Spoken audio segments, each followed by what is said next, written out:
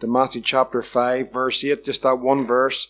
And just carrying on in the series, the last time we looked at the spiritual assessment of our hearts, and tonight it's vision.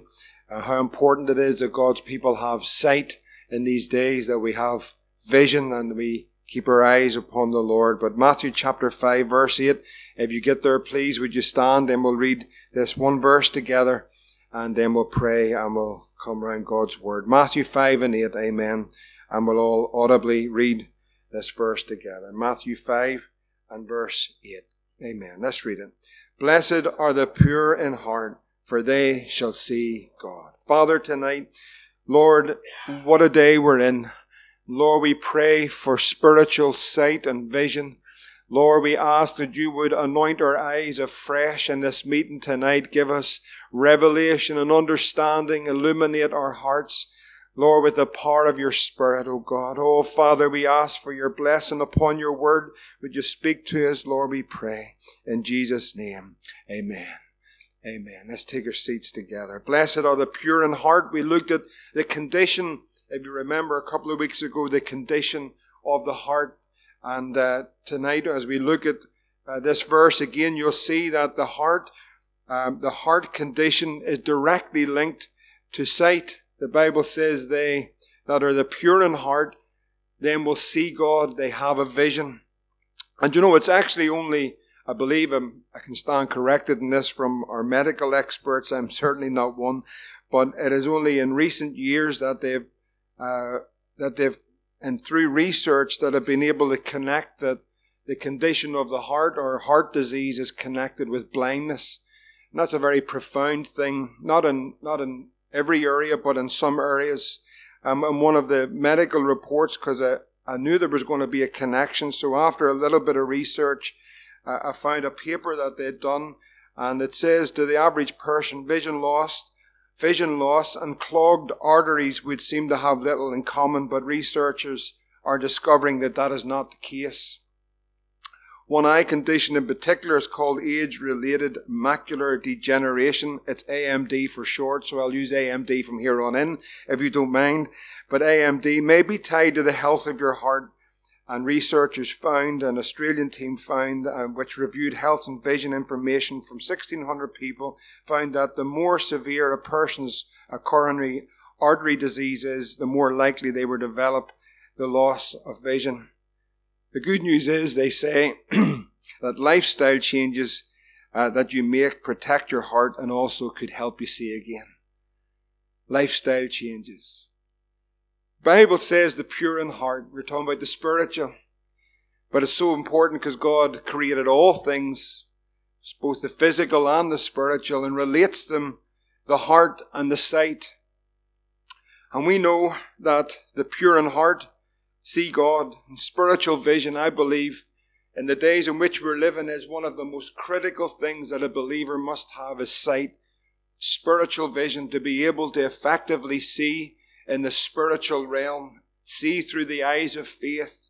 Because all around us we see all the attractions and the distractions, more of the, or less, that are trying to get our sight and our focus on the things of this world. But spiritual vision surely must be one of the most important things for the believer, for the church, as we are entering in and know we are in the last days. We are to look for him because he's coming a second time. And so sight, spiritual sight, understanding, revelation is so important for us all in these days, to have our eyes opened, not the natural eyes, but the eyes of the heart and not faith.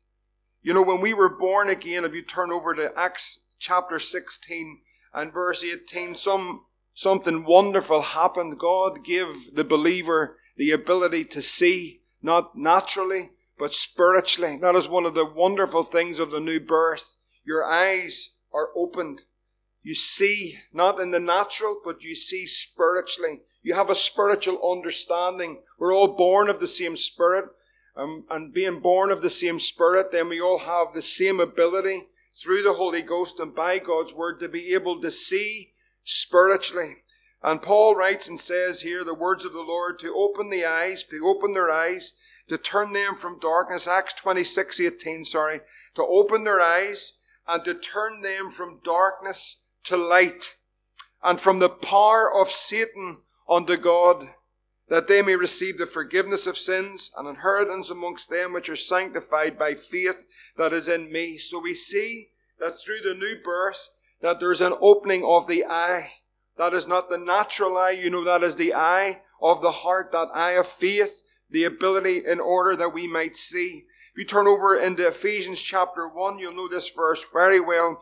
Ephesians chapter 1 and verse 18, we see when the eye is opened, what happens to the understanding. This is a spiritual enlightenment that takes place. We understand that we were lost and now we're found, that Christ died for us, that we needed to be saved, that there's a home in glory, that we're here as pilgrims on the earth, that God has a purpose for our lives, that our souls have been redeemed, our sins are forgiven, praise the Lord, our names are written. We begin to understand all these things spiritually because the Holy Ghost illuminates them into our hearts.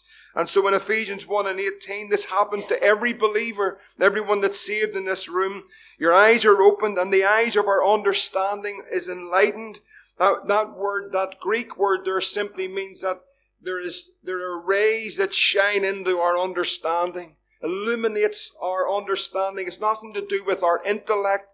It's all to do with that we were dead in sin, we were blind, and so then our understanding is illuminated by the Holy Ghost. It's a wonderful thing when our eyes are opened spiritually and we see Christ and we see what He's done for us on the cross. And here it says that the eyes of our understanding are enlightened, that we might know, that we know something. We begin to know we have a hope.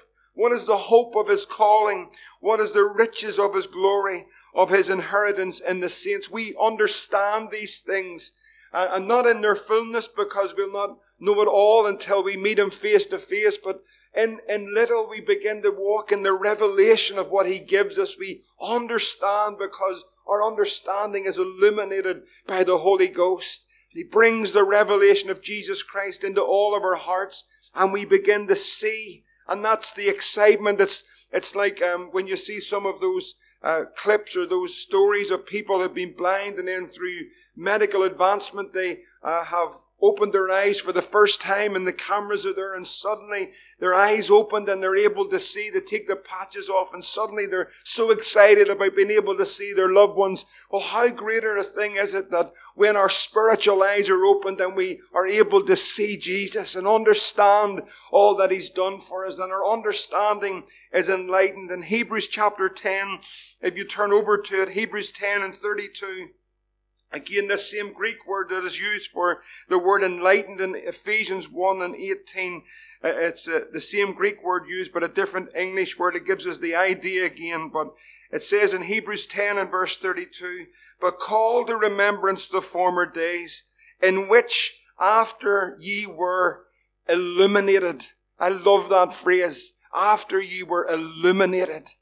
When God opened our understanding and illuminated our hearts and our understanding, we don't understand it all, but we get the glimpses of the glory of God.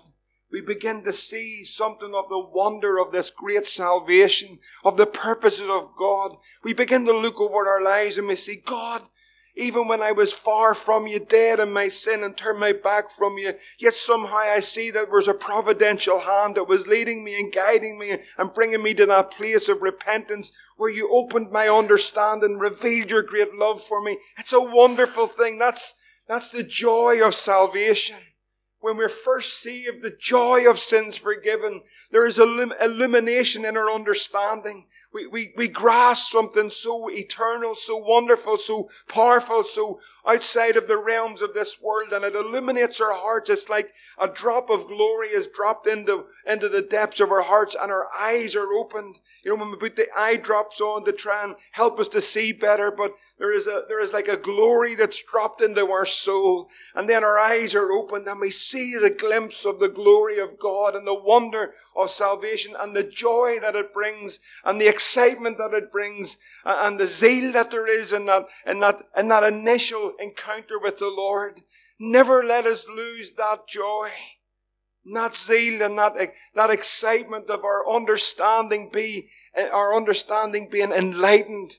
And the revelation of Jesus Christ because that joy in our hearts, and we see for that moment. In Revelation, speaking of Revelation, but in Revelation chapter 3, if you go over to it, most of us are very well familiar with these verses. But I just want to mention this just for those who maybe aren't familiar, so that you know, of course, there are 7 churches that are mentioned here in the beginning, early chapters of Revelation. These are, at the time of their writing, there were 7 actual churches now located in modern Turkey, but Asia Minor as they're known. And these are known as churches that obviously the Lord was writing to them. He visited them, He examined them, He walked amongst them. But the symbolism is quite profound, because this can, of course, be any church at any time in any age. And it also, as most of us would believe, that it's the 7 church ages. And so when you go through the 7 churches of the book of Revelation there in 2 and 3, then you come to the final church age, and that is the church of the Laodicean. I'm not speaking extensively on that tonight, but just to give you that background.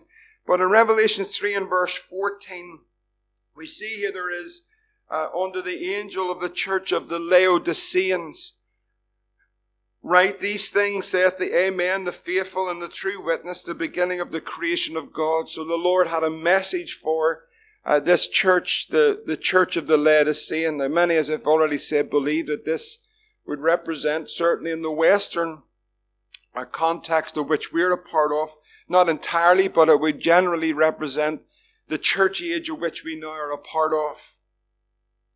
And if you go through it then down to verse 15, then it says, the Lord writing to the church says, I know thy works. I know that thou art neither hot nor cold. I would that thou wert cold or hot. So then, because thou art lukewarm and neither cold nor hot, I will spew thee out of my mouth. Now, it is said, and I believe it to be true, that Laodicean was a very wealthy city, very advanced city of its time, of its day. And one of the great troubles that they had was the water. The water feed was actually lukewarm that was coming into the city. And you know, water, we often hear about it. We see those adverts. Water has a very profound effect on many people in the third world today. What is water? Bad water, poor water causes blindness. I believe that the Lord would take these things that the church in its local context would be familiar with in order to bring a spiritual application. And so we see here that He's saying that you're neither hot nor cold. They would be familiar with the fact that their feed of water, they had great difficulty with it. It was neither hot, neither was it cold. They were very wealthy. They were increased in riches, but they were lukewarm. And verse 17 says, because thou sayest, I am rich and increased with goods, I have need of nothing, and knowest not that thou art wretched, miserable, poor. And then he says, you're blind and naked. And he had counsels of them to buy gold tried in the fire, that thou mayest be rich, and white raiment, that thou mayest be clothed, that the shame of thy nakedness does not appear. And that the Lord desired that He would anoint thine eyes with eye salve, that you might see.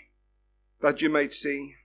Jesus simply said to this church that was so increased with wealth and riches, had a problem with its water, that you're lukewarm, and ultimately it has left you in a place where you're blind. He says you're blind, you cannot see. We know from studying the Word of God that that was not always the case with the church at the Laodicean church. It was birthed in revival. If you look back at when it was birthed and how Paul had visited, more than likely after the Colossians and so forth, that he would have visited. There was mighty miracles, mighty signs, mighty wonders, many things that took place as this church is planted. But now, through the process of time, it has become lukewarm. It has become increased in wealth. And now, Jesus, walking in the midst of the church, says, you're actually blind. You're actually blind. To lose our vision. To lose our vision. In these days, brothers and sisters, this is such a critical hour. This is such a critical hour for the church to lose its vision. its vision, its sight, individually or corporately, I think would be the greatest disaster that could take place. You know, when Samson, if you go right back in the Judges, and again, I know we're all familiar with the stories that are held here, but in Judges chapter 16, verse 21, we read of the great champion of Israel, this mighty man of God, anointed, Spirit of the Lord upon him, how God greatly was using his life, and through compromise, we believe, he found himself in the place where the old enemy took him. You know, the old enemy wants to take people out. The old enemy wants to take people out. Could I tell you something? The old enemy wants to take you out. The onslaught of the powers of darkness in these days is very real, very tangible. Very tangible. The old devil, the old serpent, he wants to take you out. And he'll do every trick, every scheme, every circumstance. He'll throw everything at you in order that you would walk away. He's a thief. He's a liar. He's been a liar and a murderer from the beginning. This is one leper that will never change his spots. That's what he is. And he's determined in these last days, because the devil knows his time is short. He's determined to throw everything against the church of Jesus Christ, and particularly those that have sight, that have faith, that have a heart, that desire to see God move, believe in God for a harvest, looking to stand for the Lord, not on their own strength, but just to believe the Lord for God to do a mighty work in these days. The enemy is busy. Many people would say amen to that. The enemy is busy. He's busy in our lives. He's busy in our heads. He's busy in our homes. He's busy against the church of Jesus Christ.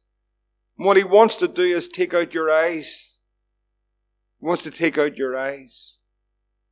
It says the Philistines, Judges 16 and verse 21. It says the Philistines took him and put out his eyes, brought him down to Gaza, bound him with fetters of brass, and he did grind in the prison house. That's what the enemy wants to do with you, friend. That's what he wants to do. That's the real purpose of the enemy. That is the work of Satan. It is to take out your eyes, to bring you and bind you with fetters of brass and grind you, let you grind in the prison house again. That's what the enemy wants to do. He wants to take away your vision. I'm not talking about we have a vision. I'm talking about vision. You can have a vision, but not see. I'm talking about sight. Sight. Seeing God. You know, it's an interesting prayer. If you turn down to verse 28, what does Samson pray? Many would say, Lord, of course he prayed for his strength again. But you know what he wanted? He said to the Lord, that I may be at once avenged of the Philistines of my two eyes. He wanted more than that. You would think he would say, Lord, avenge me of my strength, the strength that I've lost, or the wonderful locks of hair that I had. But know what he said? He said, Lord, remember me, I pray thee. Strengthen me, I pray thee. Verse 28, only this once, O God, that I may be at once avenged of the Philistines for my two eyes. Sight. Lord, avenge me of my eyes. Spiritual vision, sight, is absolutely essential in the last days. Sight, to see. And it's related to the heart. It's related to the heart. What do we read? Blessed are the pure in heart, for what will happen? They're going to see God. Anybody want to see God? I want to see Him.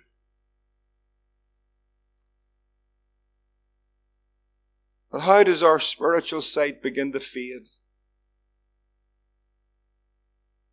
We don't just wake up one morning and our sight's gone.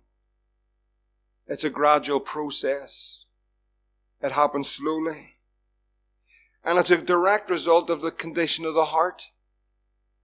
The old heart begins to grow cold.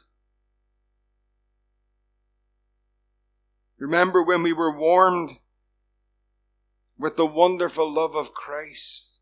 Our hearts were on fire. And you know what happens at that? We see.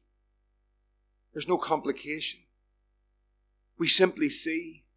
There's a fire within us. There's a fire in our bones. Our hearts are burning.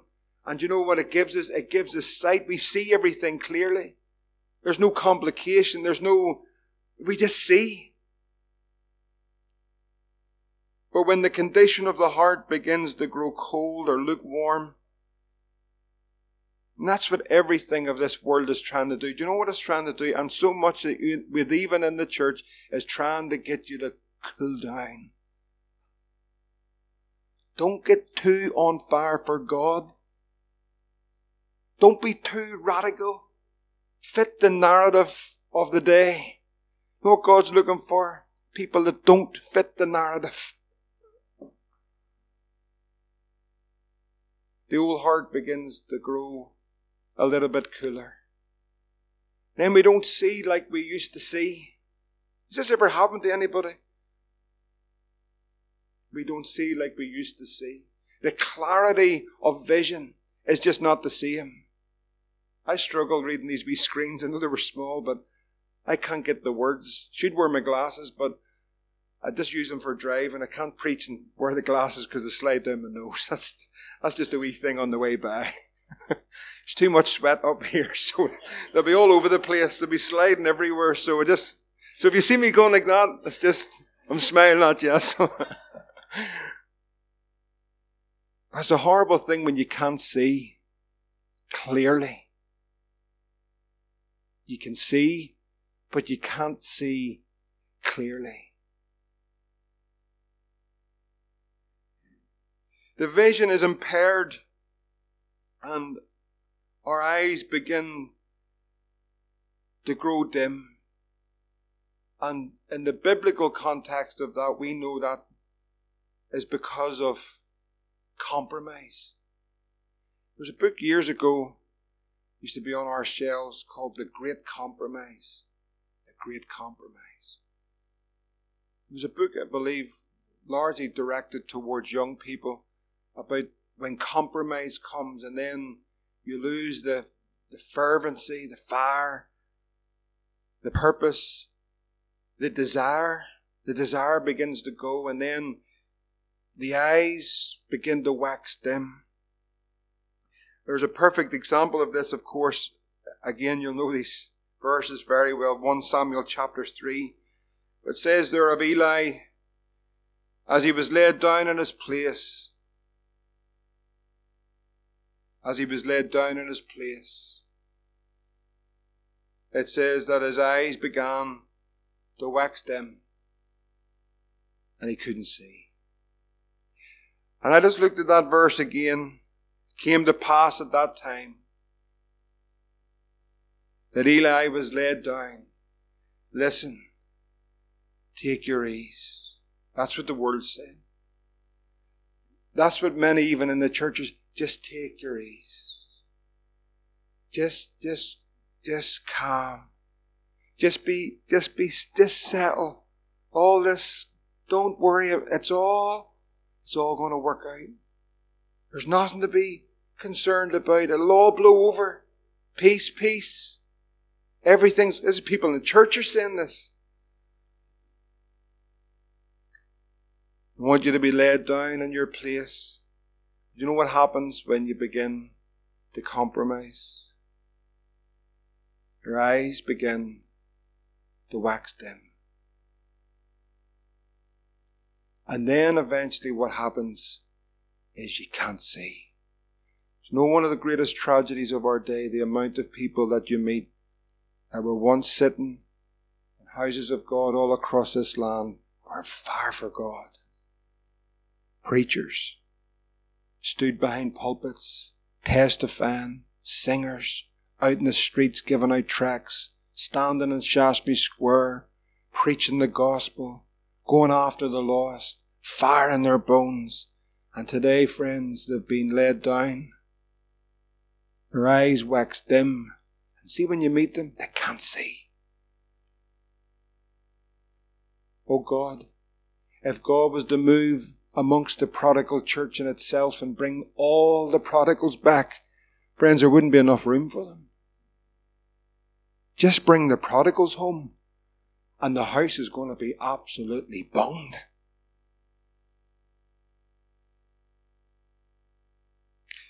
It says in verse 3, and this is the 1 Samuel 3 and 3, the next verse, this is the parallel of Eli, the high priest, and then the condition of the heart, and that was the temple, because we are the temple of the Holy Ghost. It says there, and ere the lamp of God went out in the temple of the Lord, there was a neglect. That's what it speaks of. There was a neglect. There was a neglect. We neglected. Neglect. If you turn over into Hebrews chapter 2, verse 3, this is how blindness comes.